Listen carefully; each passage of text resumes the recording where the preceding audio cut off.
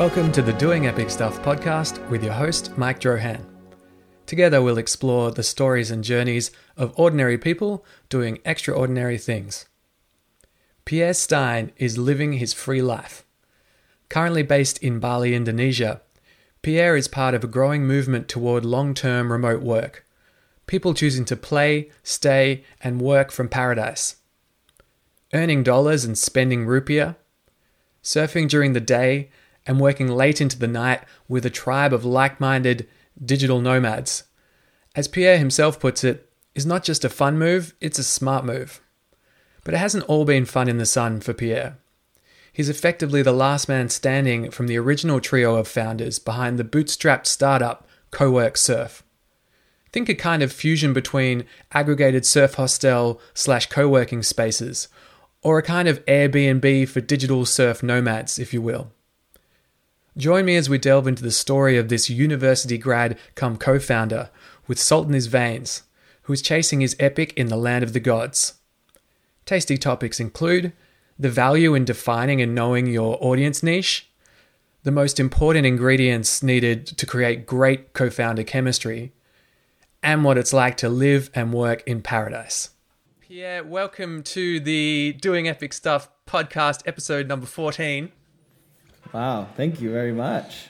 I'm stoked. It's a pleasure to have you here, and we'll get into the nitty-gritty soon, but tell me first and foremost, what's it like being in Indonesia at the moment? Good question. Wow. It's pretty quiet. It's at the moment, if I look outside, it's super sunny. I'm in Uluwatu in the south of Bali. I'm in near Bingin Beach. Beautiful. In, sort of like a homestay where you have like 10 little houses built around a garden in a U shape with a pool in the middle and lots of plants and birds and flowers. And now it's sunny. It's great weather. So for like surf, I guess. I mean, I've been injured for the last like 6 months or so. So I go only like maybe once a week now, usually in Canggu, and because it's more of a mellow wave. So I couldn't tell you if the surf is amazing right now. But and for people, I mean, I guess there's probably like less than 1% of people left who used to be here. Everybody who's here stays long term. There's like you can buy social visas from within the country. So you can extend without leaving? Yeah, you can extend without leaving. And a bunch of people work, a bunch of people don't. At the moment, evening clock, how do you call that? Curfew is at 9. Oh, okay, so there's a curfew. Okay. Yeah, probably until March. But I've got my room here. It's nice, good Wi-Fi and a bunch of friends around. And I mean, there's no all the restaurants are still open and stuff. So you can just kind of live a normal life, but only Bali is like no tourists. So it's shit. It was so shit for the local economy, but It's pretty great to still be here. So for people like yourself, you're basically in Bali's return to the paradise it was, which was 99% less people, yet you've still got all kind of the mod cons bits and pieces. You got empty surf breaks. You got empty surf. You got you got all the I can still get a good your work done from here. It's like I think it's probably like this little snippet in time where everything's developed, but nobody is there. Yeah, it's pretty crazy. Yeah. My God, embrace it. I'm so jealous. Well, you were in Australia. That must be a pretty amazing place as well. I've never been, but Australia's great. I'm in Victoria, Melbourne, Victoria. We've just gone into another week of lockdown, which is a bit of a bummer, but they're pretty onto it here, and it should be okay. I mean, we've been really blessed with that stuff. In terms of getting it under control and not having the same problems as Europe and large tracts of the rest of the world. But basically I'm on a week of lockdown, which is going to mean I'm going to get a lot of work done, which is good. Nice, yeah. Wait, does that mean that you really have to stay inside the house? Yeah, so you can exercise for 2 hours a day with one other person, but otherwise you're only meant to leave for like shopping, emergencies, and something else, maybe sanity. Right. But yeah. Not much of a change though, really, or the other problem is you can only go 5 kilometers radius from your home. So yeah, and none of the shops are really open except for like retail, except for like shopping, so food. Oh yeah. But yeah, Melbourne's been pretty quiet for a long time now anyway, after, basically this thing kicked off. So, yeah, I think we're all kind of strangely conditioned to it. Melbourne's kind of like, oh yeah, this is happening again, back to it. All right, yeah, I know what to do. Can you get into the ocean? From here, I'm an hour and a half away, so... actually, no, there is ocean closer, but it's kind of like a bay. It's about 35 minutes away, but well outside my 5-kilometer radius, so I am landlocked. But you're allowed to swim, though. Yeah, can still get to a swimming pool, but it's not the same, Pierre. Come on. Oh, yeah. Come on now, don't patronize me there over in Indonesia. Okay. And tell me this, Pierre, before we get in again, because I love surfing. I love Indonesia. I spent some time there maybe about a year and a half ago. Is Bingin Beach like a pretty... Can that be a really pumping reef break wave?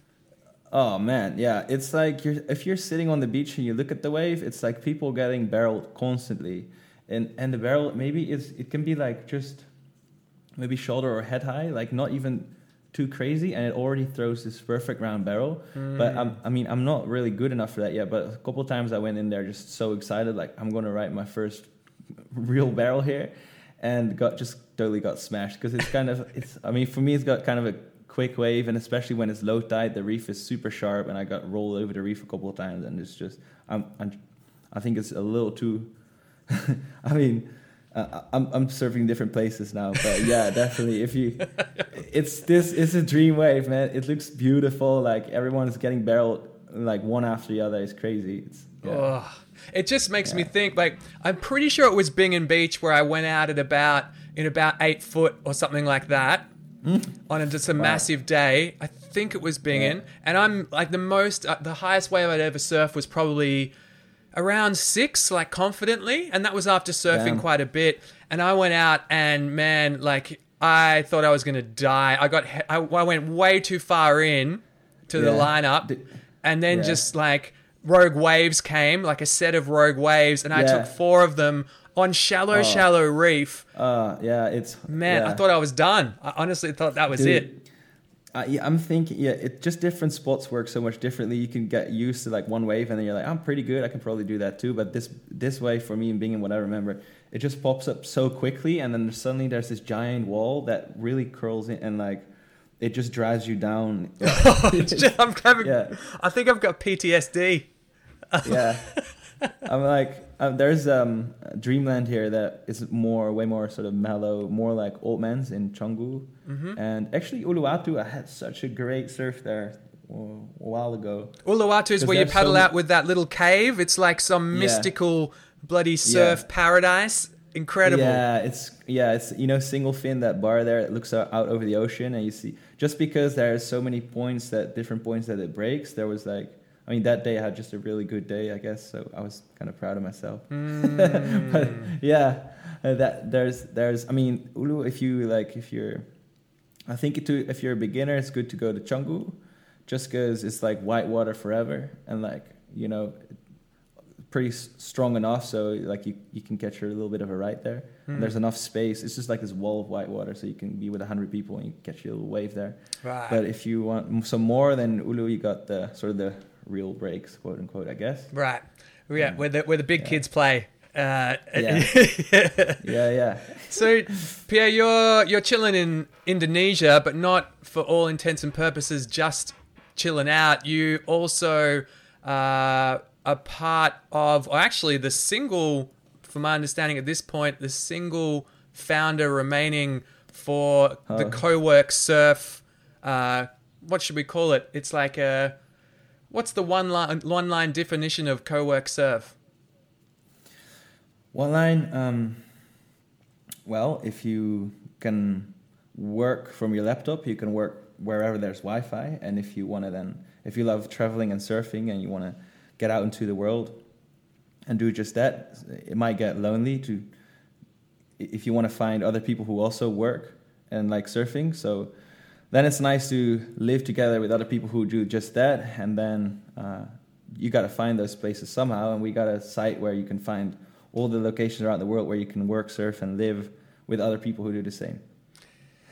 Now that's a pretty compelling offering right there, Pierre. So essentially, I can jump into the CoWork Surf platform. Say I'm going to Lisbon, Portugal for a week of whatever, well, like work, business, holidays. Can plug that in there, and it will load up places where I can stay, I can live over that period, where I can potentially work from, and also hang out with other surfers and have like a little bit of a local tribe for my stay. Yeah. I guess the average length of stay that we get for the bookings is around a month, up to 6 months. So, because it's nice if you travel and work, even to sort of get used to an area, to get set up, to get your little routine going, takes a little bit, before you can really sort of get into work.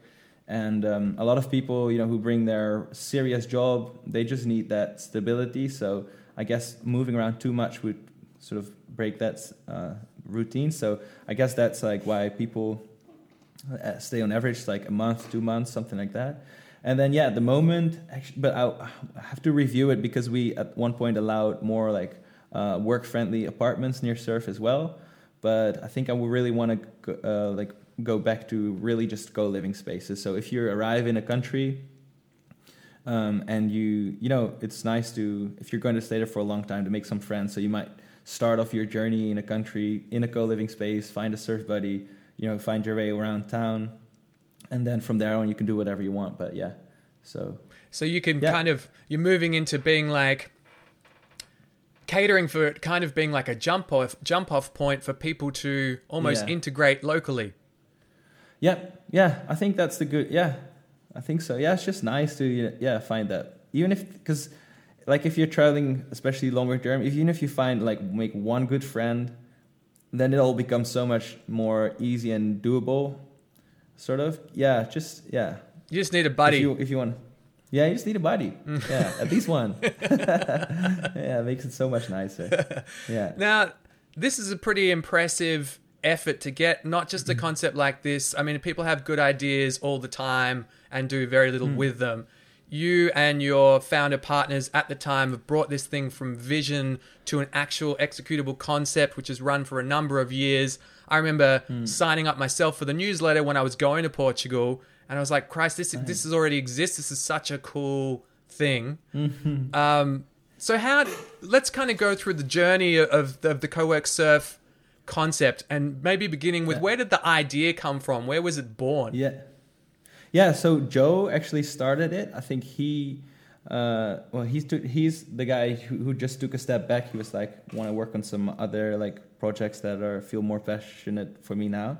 But he told to me, so he was basically doing just that, as working and traveling, and he was a surf teacher, and then he felt like in the surf camps it was cool, but he needed some more ambitious chats as well, but just because he was working and nobody else was. And then he was like, oh wow, maybe we can combine this remote work and surf. And then he found Nick, and together they rented an Airbnb in Sagres. Love Sagres. Yeah, Sagres is amazing. And Nick's videographer, so he made a really cool video, and then basically just just put it on the internet. And I found it, and I was working on a different startup back then. I've been co-living before, and I was like, I need exactly this. So I went over there. I was one of the first guests, and I stayed. I loved it. Became friends, and I was like, I just want to help. I just want to make this help working on this. And then we started in a different spot. It was all going well. Like the guests loved it. Everybody's like, holy moly, we want to do this in like South Africa. We want to do this in the Philippines. We all over the world. So we were like, damn, okay, cool. Let's sort of get this concept sort of scalable. And we did open a villa in Bali. I worked there as well, where we all worked on it. And then after a while, I mean, it's not so easy. It wasn't that easy to make it work. And then we sort of all split again after the rent was done. And but we made so many friends who were trying to do the same that we sort of helped out, that we would do weekly calls. And then we just put them on our site because it still got traffic. And and then we're like, okay, amazing. We tried to even try to like franchise it with a partner in Panama, but we just found out like if you don't own the space, no one's going to put more love into the space than the founder itself. And especially when actually the product is the community, you just need that. You need that intrinsic motivation to run the space. So then we're like, okay, this is cool. Then we're going to become, the front page where to find exactly those sort of individual brands, independent brands, where someone, built their home for other people to join and surf and work. And yeah, that's sort of where we are now. So there was a conscious, you'd kind of gone through a few different iterations there, kind of a few different phases, hadn't you? Like you'd realized that along the way, ownership of the space was where you first started, right? You were like, let's have this place, let's brand it. We can control everything that happens in this particular location so that we know when people come to this location, they're going to get the CoWork surf for proper experience, no shady operators. And then you realize that you've got to scale it. So you're like, how do we do that? Do we just allow other people to use our brand willy-nilly? We need control over this. Otherwise, we're going to get, again, the shady operator syndrome. Dudes are like, we're CoWork surf. Right, yeah. Gotcha. Yeah, it's great. Like, we couldn't sort of... I guess we could always go back. Then the thought was as well, like, if we make this work, then, in the end, we can always build our own sort of campuses around the world and add them to the sort of booking site. So, we again can have our own space, because it was really fun to create that environment. And, but yeah, it was, respect to, I guess, all the businesses that did do it, because it's all people. And that was like, it's hard to like have that quality and consistency, I guess, around the world. And I feel like also with co-living, if you start your own house and invite other remote workers to stay there, that's a pretty specific audience. And but sometimes people compare, like, it's a lot of work to create that community and keep it going, and that's the product. But sometimes people tend to sort of compare it with just accommodation, and it's sort of hard to, really be there to create that experience, and then also have to compete with other places locally who don't have to. And I think that will change. We could have probably gotten a lot better with it if we kept going, but with our individual spots. But it's still developing how to really, really do that well, I think. Or at least for us, we had to learn more. Yeah, and I think it would... it's inevitable with this sort of thing that you're going to have to try things and use, for want of a better term, pivot to new approaches, because you were really kind of, although there's Airbnbs and things like that in existence, you're almost fusing a couple of different worlds together, right? You got the co-working hub, you got the surfing tribes. You guys were really the first group actively out there doing this. And actually, like executing on it. So I can imagine there was a lot of trial and error and kind of just going, Jesus, what do we do next? Yeah, I think that's the cool thing about going so niche as well. Like, we just see that, like, if you want to look at conversion rates, we're just so high, like 6.3%. Now we're building on a new platform. We're figuring it out all over again, kind of. But on our previous site, it was 6.3%, just because like someone would Google like co-working surfing Canggu, and then we're on top. It's called CoWork Surf. The location is doing exactly that, and so our conversion rates were just pretty crazy, 6.3%. That's crazy, and it also helps that you were first to market. Like, there wasn't really an option 2, was there, for quite a while there? Other than going to Airbnb and choosing somewhere near the beach. Oh, no, yeah. To find spaces like this, no. Yeah. Cool. Yeah. So you kind of saw this concept. I feel like it aligned with your personal kind of mission and vision and your outlook on life somewhat, which is, along the lines of having this freedom to work from wherever you want, and this freedom to do what you want to a large extent. So you kind of saw this thing was happening and you just went, I'm going to do whatever it takes to jump on board. I'll help and be part of this kind of CoWork surf founder tribe, if you will. So how did you do that and still manage to make ends meet financially? Did you have kind of money squirreled away, or you just went head first, let's just do whatever it takes? Yeah, no, that's a really good question. And actually, I think I was officially still in uni. Like I just basically used I'm from the Netherlands. In the Netherlands, we get study finance, which is basically you can borrow up to €1,000 a month, and pay it back over 30 years with an interest of 0.2% or something like that. And after 2 years of uni, I was like, I know I want to create my own stuff. I know I'm never going to be able to borrow any money cheaper than this. So I'm just going to keep it going for as long as possible and work on my own stuff. So that's what I used for the first 2.5 years working on CoWork Surf, basically, mainly to be able to work on it. Maybe not the best, I don't know. It's definitely run out now. Now I have a marketing side gig for 4 hours a day, so I'm making the ends meet like that.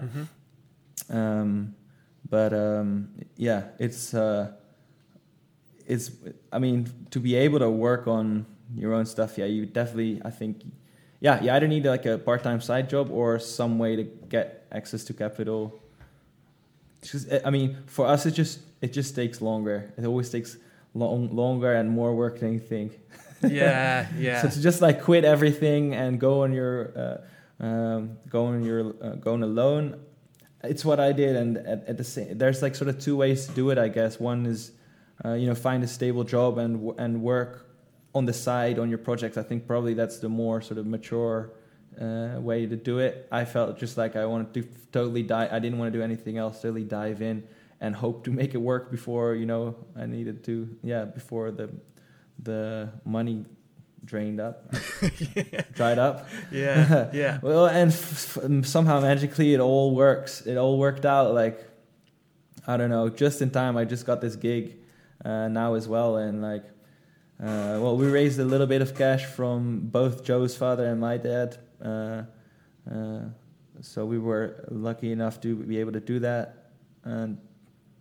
But every time after, when the money just dried up, something happened, and somehow we were able to. I don't know how, but that was also one of the reasons why I'm also in Indonesia. I guess for sure 100%. I want to be here. I think life is amazing here, and then also a major benefit is that my rent is $200 here a month, and my scooter is $30. So for basically, if you really. Yeah, you can live here for $800 a month, and it's just really nice to go here. The quality of life is just amazing, it's incredible, and also if you're working on your own stuff, it just makes a lot of sense financially to go here. So you can, so you have to get time, use that sort of leverage, to get more time to work on your own stuff. And if you can, earn in a currency that's strong and live in a country that has all the livability things going for it, but perhaps the economy isn't as strong. It's kind of it's the dream, right? You've got this really good setup, and you're basically living in paradise. I can easily save over 50% of my income now. And live lavishly. In the Netherlands, it's hard to save a couple €100. With all the food and the living expenses, massive compared to Indonesia. Yeah, I guess so. Yeah. So if you want to buy time, work on your own stuff, that's definitely. It's not only because I think a lot of people see it as a sort of a fun move. You do this for a little bit, but it's a smart move too. I think for longer term situations, doing as you said, 6-12 months. Or more, if you want to just have that headspace to focus on something, but in somewhere that you're enjoying the way of life, Oh yeah, man, and then it's so because everybody basically who does the same, who is here, does the same, and so to be able to, that everybody has organized themselves in such a way that they could go abroad and work on their own stuff. So it's a really a self-selected group of people who really quite made those sort of harder choices or took some more risk and made it happen. So it's really easy to find like special people or amazing projects that other people are working on, you know, because it's everybody who did something different than the rest of society, I guess, in one place. So it's really good to find inspiration too. And once you do this for a little bit, you'll make so many buddies, and you're like, and you hear stories and new places. And I think it's just so easy to be from there. If once you do it for a couple months, to be like, holy moly, there's totally people who completely do this life as a real life, not as just like an escape from, you know, sort of fast-paced society, but you can just truly build up your life remotely. Yeah, it's become that possible to live like an actual life in this way, rather than just being always perceived as a little hiatus. Like this could be your life if you decided to structure it this way. Yeah, exactly. Like, well, so often people ask like, when are you going to sort of get serious? And I'm like, I think this is the best. This is the most fun choice and the best choice I can make. It's amazing. I think. Yeah. Very cool. You're living in Australia. That's also always like, from the Netherlands, it's like a dream country, and you're also doing work. Like, it's not that like, you know. So why is it so weird to go somewhere and do real work? I think it's just probably places like Indonesia just seem like to the rest of the world so foreign.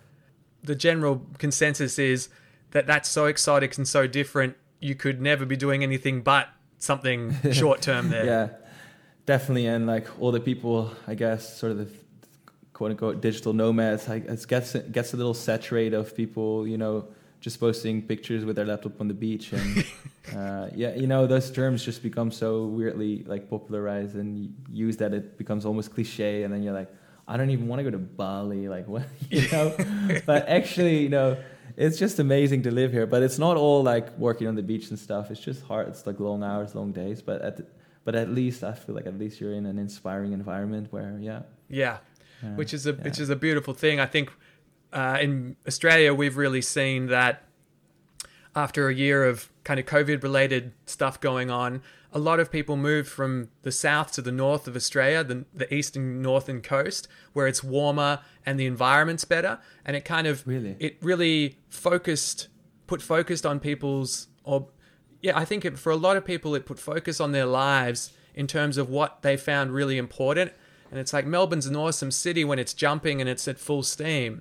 But if you turn off all the shops and you're not near the ocean or the country, and you can't just go for a walk down by the beach, what have you got in a kind of really happening city? I think a lot of people kind of jumped ship. We've had a massive kind of city change to sea change this year. So yeah, I think people are craving it. So things like living in Indonesia is probably being explored more than ever before at this time. Oh, bro, that's crazy. That's just so nuts. Like the shift that's going on globally it's nuts. It's almost maybe like if you can just like have a sort of do meaningful, impactful work from your laptop and live where you want to live with who you want to live, that's huge. And like that, I mean, it's maybe as big as like the agricultural revolutions or something, as the industrial revolution. Like, and that shift is happening right now. When we were just Joe, Phil, and I. Phil is like, he joined later also like as the core team. We were chatting when the pandemic just hit us, and we were organizing 4 retreats at that point, 2 big team retreats or 3 team retreats, and 1 songwrite and surf retreat in Sri Lanka. It was really amazing. But of course, all those plans canceled, and then I remember jumping on the call with them, and we were like, "Holy shit! Like everything we were working on, we can stop working on it. What are we going to do now?" But then in the same time, we were like, that was the 1 week where the entire world started working remotely, and we were like, "Oh my god, this is crazy!" Like this is the sort of the marketing. It's marketing genius. Like let's put a pandemic on the world so nobody can go outside and everybody has to learn how to work remotely. You know, we could have never thought about anything more genius if you want to push remote work. I think it's sped it up by at least a good decade. And like how people talk about jumping on a Zoom call now, it's just like that wasn't there before. So we were like, we just got to stick it through and pop out at the end, keep building and pop out at the end of the tunnel, and the world will be changed. I think if you guys, and this is just my 2 cents, I think if you can ride the storm of this problem at the moment, which is your business is based on ideally people living in certain or moving between locations and finding those, and travel like is a huge part of the premise. Yeah. The reality is that everything is going to return to a large extent back to people being able to travel at some point. And platforms like yours are a massive enabler of that. So if you can come out the other side, given how we've all been conditioned to, as you said, to use Zoom, to be okay with remote work, it's like you've got a purpose-built, battle-tested platform to execute on that at scale you've never even encountered before, kind of just waiting to go. Is that kind of where your head's at the moment? I think that's there. It's like it's like I think a part of the population will sort of keep working remotely a couple of days a week, but then there's also a part that realizes like, hey, if I work from a coffee shop, then why don't I try to go a month to Portugal or something? And they'll go a month to Portugal, and then they're like, holy shit, I'm meeting people that do this for like 3 years. I want that too. And then slowly, I think more and more people start to realize like, I can do that too. And then I think, to me, like the timeline, I'm not entirely sure of, but I just definitely see a world where, the borders are fading, and like,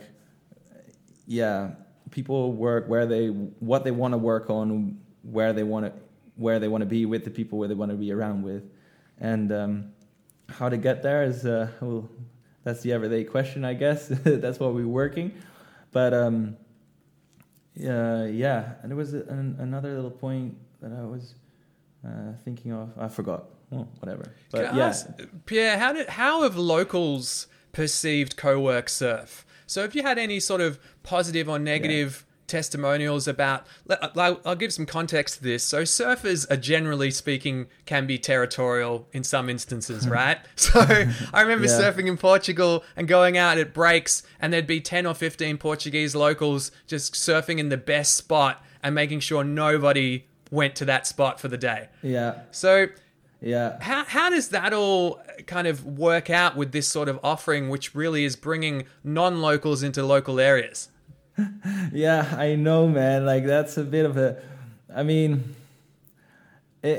guess that is a little bit of a thing, because if someone wants to keep their surf break and people are, more people are coming over thanks to us who will use that break, then that, I don't know how to solve that. I think maybe that, I guess the world is becoming more and more everybody's playground. But one of the good things about remote workers is they'll stay longer in one place, and so they can contribute more to the local community, other than like someone who comes there for like a week and just completely goes, nuts or stays in their hotel room or whatever.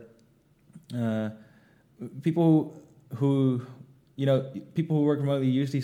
You start off with being a month here, being a month there, sort of bouncing around.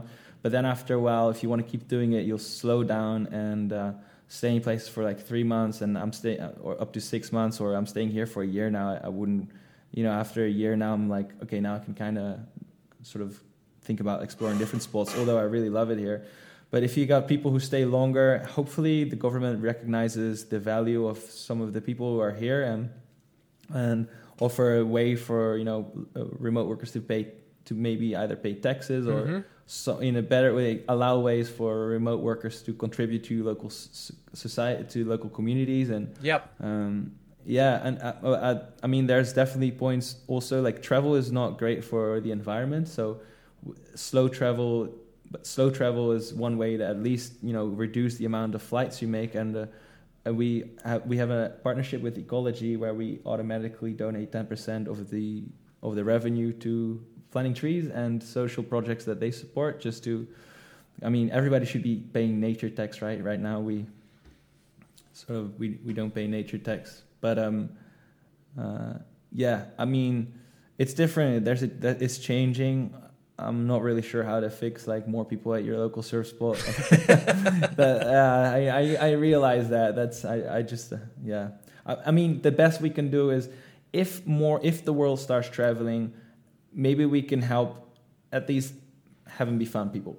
At least be like the sort of people who are using the service are like-minded, right? Which goes a long way. Yeah. I think where locals get really pissed is when they get like an influx of people rocking up who can't surf, sitting in the best spot at the local break and drowning, this sort of stuff. Yeah, that's just so horrible too. Like, I guess maybe in the onboarding, if you book your spot, what we always wanted to do is also add a bunch of videos from us, and maybe we can do some surf etiquettes videos there. That is just awesome. Horrible to have. Yeah. You know, I guess if that's the thing, like if stuff's going to happen, sometimes I guess you can't stop it, and I think you don't want to stop this, but at least we can sort of influence the style in which it happens. Yeah. Like I think as you mentioned, Pierre, the tax for people who are living and working remotely, some sort of tax, I think that's probably inevitable at some stage when these governments kind of go, hang on, these people are making really good international money. We're not getting any of it other than paying the local tourism industry. But I think that the bigger picture there could be, as you mentioned, like integration of remote workers into the local community in some way and vice versa. So maybe, as you said, whether it's to do with environmental, improving environmental things, but it also could be things like, I don't know, maybe like CoWork Surf sort of championing employment of local people in some way or something like that. 100%, man. Yeah, 100%. And that's just so fun too. Everybody should hire locally where they are, and easier said than done sometimes, for sure. Like it's I mean, in Bali, I actually bought a URL the other day, Bali Digital Jobs, just because I needed a video editor and actually some web developer too, and it was just impossible to find someone locally. And I think, Bali or like Indonesia wanted to make the shift to be less dependent on tourism, because an event like this, I mean, they were like 80-90% dependent on tourism. So you get one hit on the tourism sector and you're kind of gone. Yeah. So they wanted to develop the digital skills in Indonesia. I think it's just that kind of the organization here, the governmental organization, is kind of slow. I know a lot of people are really smart. People are pushing for it, and I wish it would go a little faster. But anyway, I think why I say this, I bought the domain for Bali Digital Jobs because I think if you see the actual jobs that you get paid for and what you get paid for it, like podcast editor, video editor, website development, that you have more clear goal or sort of a clearer menu what to pick on, what skill you want to learn, because sometimes it can be kind of overwhelming to be like, okay, I want to make my money online. Where do I start? What do I like? So, but I think that would help. Anyway, yeah. So it's not really, it's kind of like, it's not going to have, people need to perceive what the end outcome is before they're going to be interested about investing in those industries, right? At a government level or even at like a individual level, it's like, why would I study that if I don't know what the end outcome is going to be? Is there even a market for this in my local country? So if you guys are part of the market and a significant part of it, that has a huge positive implication to pushing those programs forward, I guess, at the end of the day. Yeah, and like some sort of I mean, like mentoring, like ambitious good one. Kids, like it just makes all the difference if you know someone who does what you want to do, and then you realize like I think I could do this too, so somehow that connection between anyone who wants to learn about working remotely and anyone who already does it is helpful, I think. Awesome. Yeah. I can see how that would work super well. So Pierre, CoWork Surf was a group of, there was a team behind it, 3 of you originally. Is that correct? Mm-hmm. Mm-hmm. Yep. And you guys have since kind of dissolved that partnership. It's essentially you're the last stakeholder in it? Standing. Yeah. Well, yeah, not stakeholder, but the last one working on it. Last one working on it. Yes, daily at the moment, at least. Yeah. And what from your experience, so you mentioned you'd come out of uni, you'd gotten into CoWork Surf. It's been I've no doubt, just an incredible and just a huge experience for you to level up in so many different ways, doing all this different stuff and testing you in different ways that you just never could really get at uni. You'd have to do it outside of. Oh, yeah. But what have you learned from business partnerships out of this whole thing and kind of maintaining your own tribe? Has there been any sort of big insights from the way things panned out from the partnerships? That's such a good question. I mean, everybody has different skills and different visions. There's something called product founder fit, where you can create something you might find product market fit, where something you create works for the market. But then there's also the question: does it fit you as a person? Like, is this something that you want to actually work on? And I think, as you start working on something, you learn things and it develops into something else. If you want to, usually, you start a business, you learn something new, you edit, you change parts of the business, and for us, it's been, I think Nick was more like the physical location, loved to work on that, and I was more like think about how can we sort of offer this to everybody around the world, and Joe was, I guess, sort of in the middle trying to facilitate that. But for, I don't know, there's just like, yeah, I think it's so valuable to find someone who thinks the same or has the same values like you, wants to create the same thing like you in the way that you want to build it. And it's hard to find that, like, people like working on different things.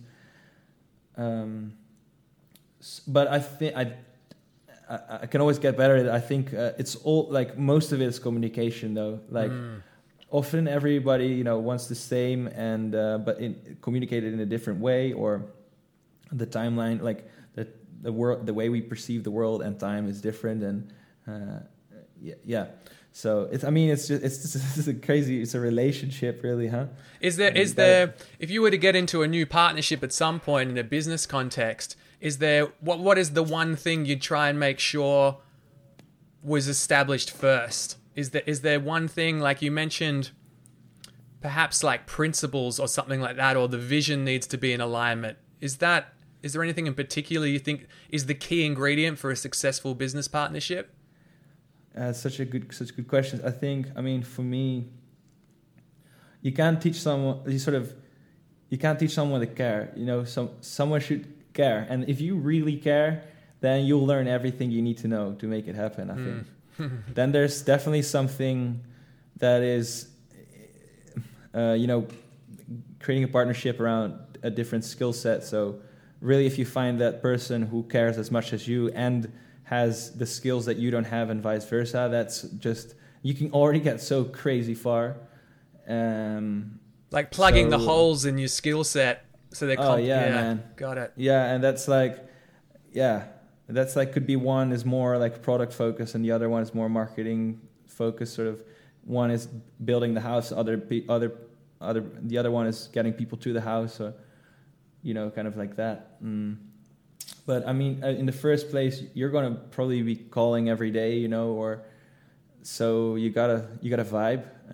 Then Naval Ravikant, super great guy. I don't know if you ever heard anything from him, but he said you want to find a partner who is smart, positive, and hardworking.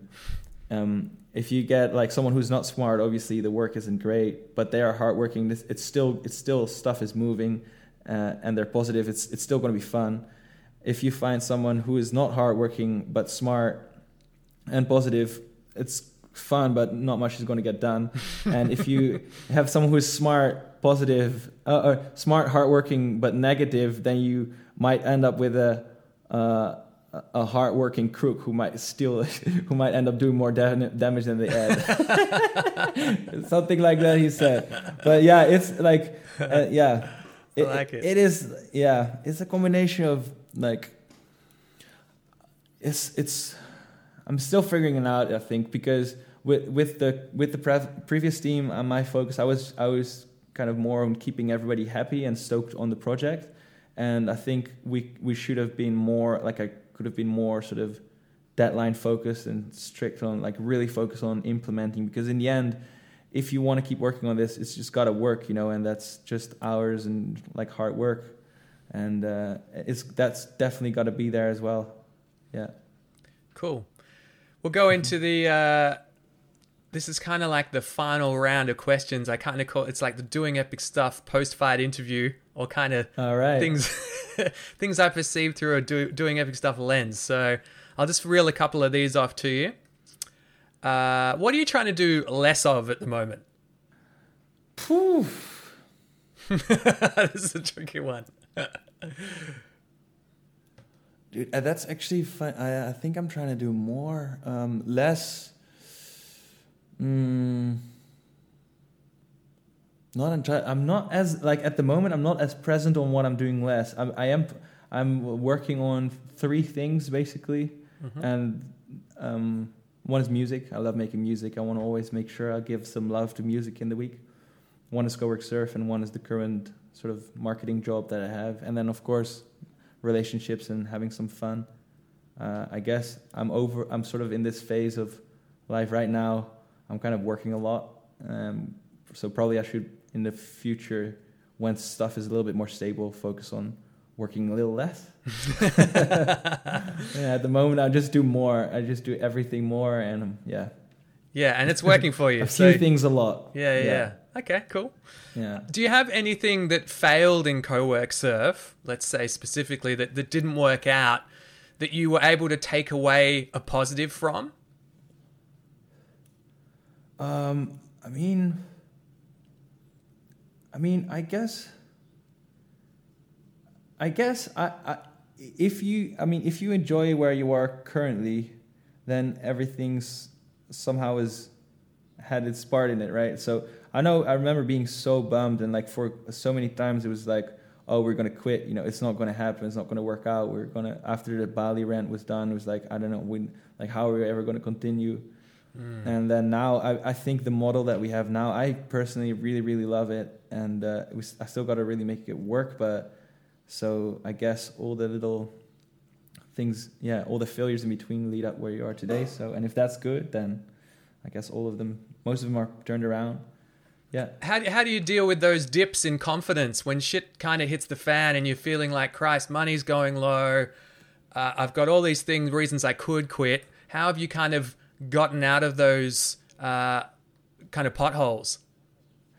Yeah, that's a great question. So there's, I think, sort of 2 ways to start a business, run a business, or keep going on a business. One is where you really, or I guess a combination of them, really create minimum viable products, put them out into the world and test if it works.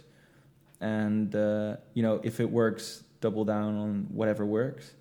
And then now recently I've gotten more and more confidence in how I think the world develops is quite not I want to say quite accurate, of course, not everything, but some parts of it, just because of past experiences, I guess. And then you can just I'm pretty confident that it's worth working on this right now.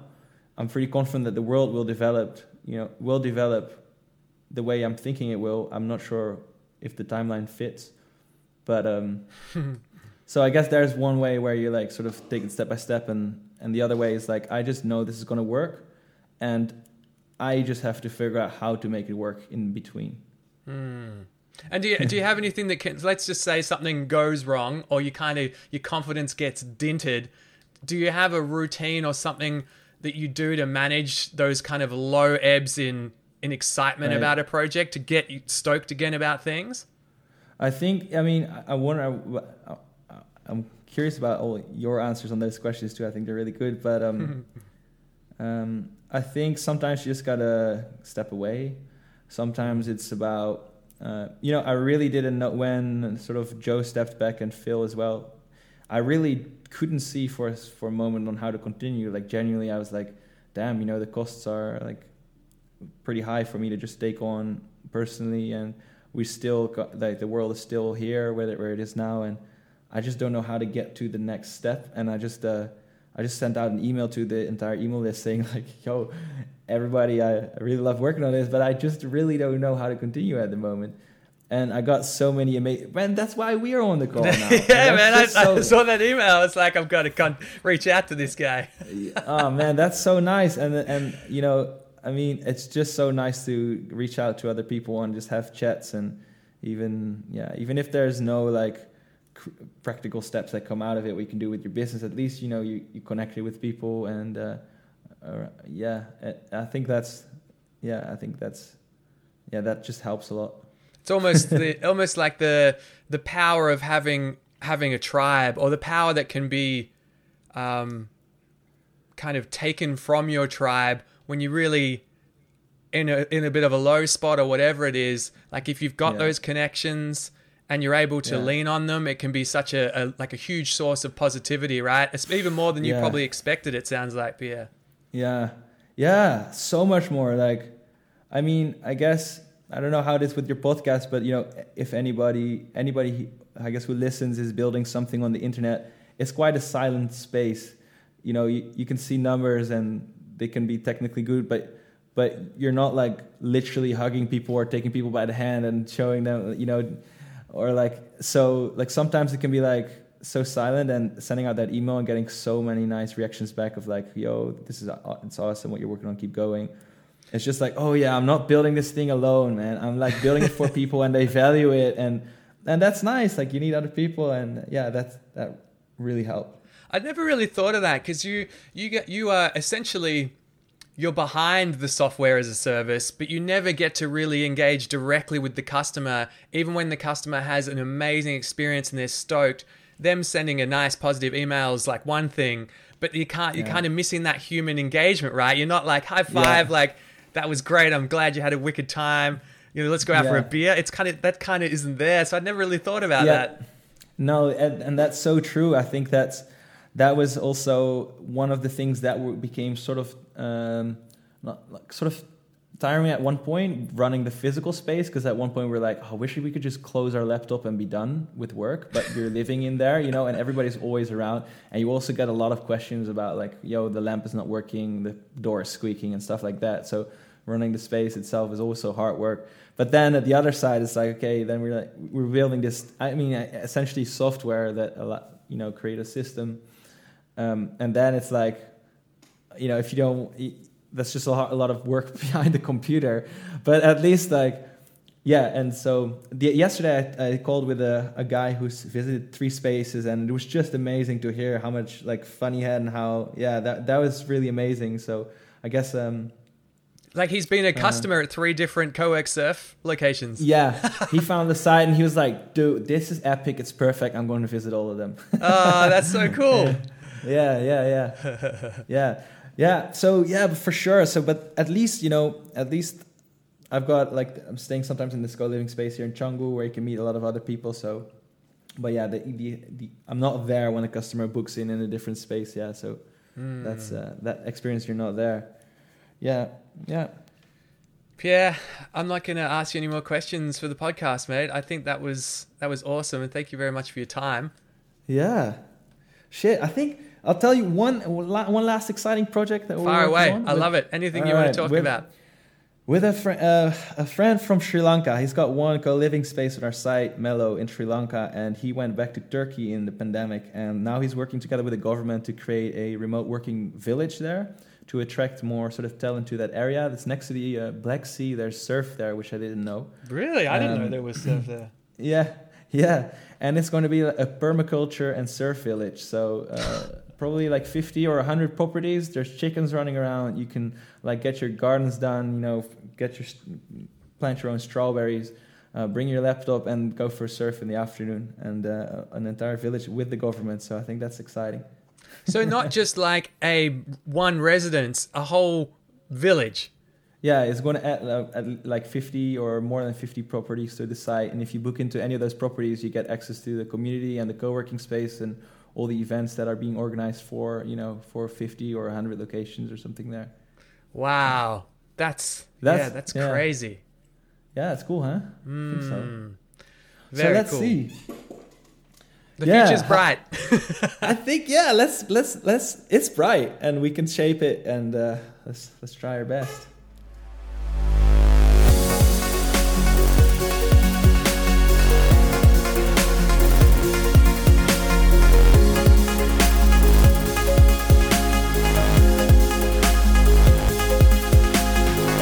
Thanks so much for listening to this episode of the Doing Epic Stuff podcast. For the latest Doing Epic Stuff happenings, you can find us at facebook.com/Doing Epic Stuff. Or for inquiries, you can contact me directly on mike@doingepicstuff.com. We out.